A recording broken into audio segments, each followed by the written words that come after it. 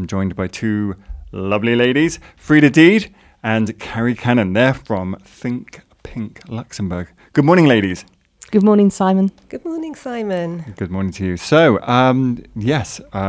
there's an event happening this weekend, which obviously you're here to sort of promote, publicise, gain interest in. But I think what I'd like, if at all possible, is to talk just a little bit about the history of Think Pink in Luxembourg, if that's okay. Just get a little bit of context, a little bit of history. Who wants to do that? Yeah, so that's me, I think. So I've been with Think Pink since the beginning. I'm a nurse and I'm working in Luxembourg for a long time now. And during the course of my work, people have come to me and said, I've got this health issue, I've got a lump, I've got this, I've got that. And that was the case back in 2009 when a lady came who had breast cancer. And she said to me, Carrie, we've got to do something to increase people's knowledge of breast cancer. What's happening here in Luxembourg? What could be done? I said, okay, what do you want to do? And so we got together with a group of friends and we thought about this and we decided that we'd have a ladies' night. And that was in 2009. And we had the most amazing DJ, Phoebe. You may remember her. She came from Radio City Arrow. Absolutely wonderful girl. So we had this ladies' night, raised lots of money, and then it just sort of sprouted from there. People kept saying, you've got to have another ladies' night. We had thought that would just be a one-off. People came to us and asked for all sorts of questions and wanted us to do various things. One of the things that was close to my heart was a support group. I really felt that, the world over, treatment for breast cancer or treatment for cancer is good in most places. But what's lacking is that the preventative bit, the sort of awareness, the risk factors, the signs and symptoms, what to look for, what to do, and then the aftercare. People don't realise that once that bell's rung at the end of chemo or the end of treatment, that there's still a life with cancer for most of these people. And so we started a support group, and it's a support group that it's just really fabulous. It's a bunch of women. They come and they go sometimes they'll say, right, I'm done with it. I finished with my cancer. I'm finished with this whole thing. I don't need you anymore, but thanks very much. And then there are others who just stay with us and others who come and join. And it's not always breast cancer. We've had lots of people have come and said, I don't have breast cancer. Can I join your group? And it's just a wonderful experience for them. They know what they're going through. They get each other in a way that I can't as a nurse. I haven't had that experience. Yeah. And it's just really, really wonderful. We've got lovely Kathy who organises activities for our support group. They do yoga, they do walks and talks, they go on visits, they meet for coffee, they put each other in touch, they talk about what they need. It's just a wonderful thing. So we do that. And then we go into organisations. Anybody who'll listen to me, I'll go and talk to about cancer, really. And at the moment, there's been an explosion in corporate wellness activities. So this month we are inundated with the talks where we're going to companies, but it's also small groups. We've been to creches. People want to know how do I find? How do I notice if a child's parent has cancer? How do I help that child? So it's just amazing, really, the information that we can provide, and together we'll do that. And then we support research. There's just not enough research. It's just amazing. We've had cancer all these years, and that we're still way behind on the research. And cancer research for anything is just scientific research is so poorly funded. So we do our little bit. We don't raise a lot of money, but we end up giving about 25 to 30,000 a year to a fabulous group who are looking at metastases, at the ways to stop metastases, which is what happens when the cancer spreads. And that's normally what kills somebody. And so, we've got an amazing group at Luxembourg Institute of Health under Dr. Clément Thomas, and so we raise funds for that with our activities, such as the one coming up at the weekend. Nice segue there. So, yes, what is happening this weekend? Perhaps you'd like to talk about that. Yes, thank you, Simon. So it's Race for the Cure, and it's our 5th edition at Echternart Lake. This is not a timed race. It is not a running race. It is for people to get together in the cause of raising awareness and raising funds for cancer research. So it starts at Echternart Lake. The first departure is at 10:30 and the last departure is at 12:30. The desks will open up, the check-in desks, at about 9:15.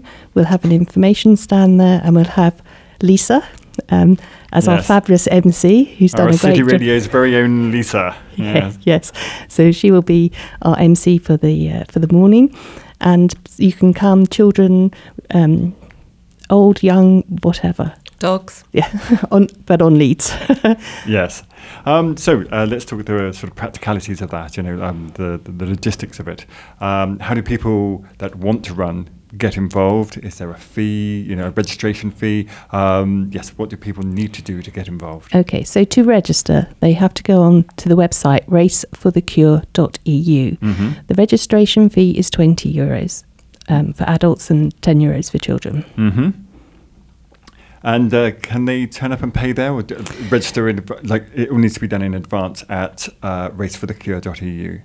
That is the preferred method. However, if somebody wakes up on Sunday morning and says, "Oh, the sun is shining," or "It's not raining," and they want to come, then we will take registrations on place. There will be a specific area called check-in, and that's where registration check-in takes place. Okay, and it runs throughout the day? No, it closes at 13:30. Okay. So the last departure is at 12:30, and normally for people who just amble around the 3-kilometre lake, it will take them 45 minutes. So 3 kilometres is easily walkable in an hour, isn't it? Absolutely, I think absolutely. For most people. Yes.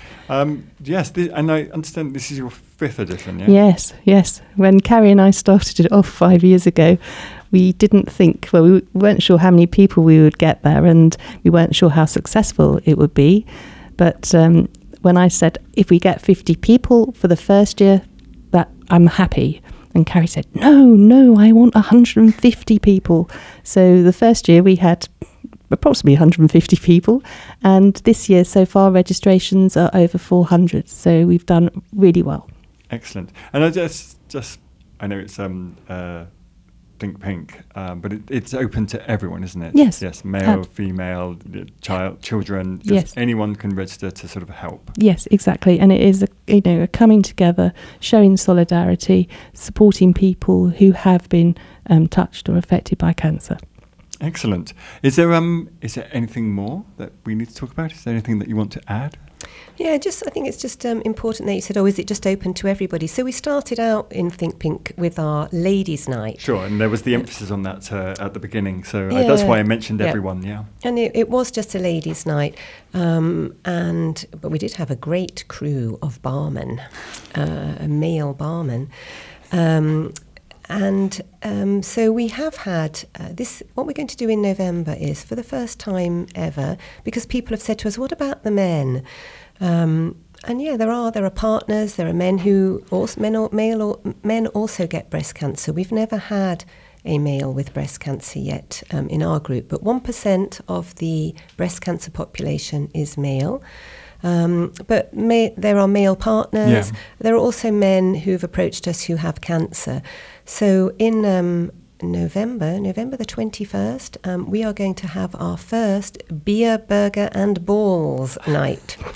And it will be at a local cafe in Bonnevoie, not far from here, hosted by one of our support group partners.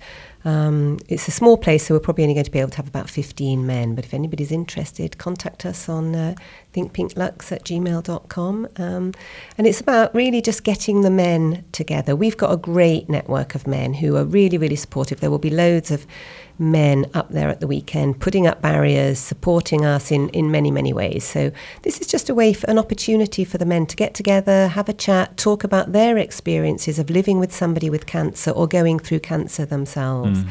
So that's coming up in November, which is traditionally Men's Health Month. So November the 21st at? Yes, at North Bay Cafe. And they can register their interest for that. If you can give the email address one more time, please. thinkpinklux@gmail.com. Brilliant. Yeah, I haven't actually thought yet how they're going to register for it, but... Well, they can contact you initially through that. Yes, excellent. Well, thank you so much. And I hope that this year is also a roaring success for you. And excellent. Nothing more? No, but just thanks ever so much to Arrow City Radio over the years for all your fabulous support. You've been really, really brilliant. supporting us through our ladies' nights, your emceeing and just having us in for interviews to talk. And brilliant. Thanks ever so much.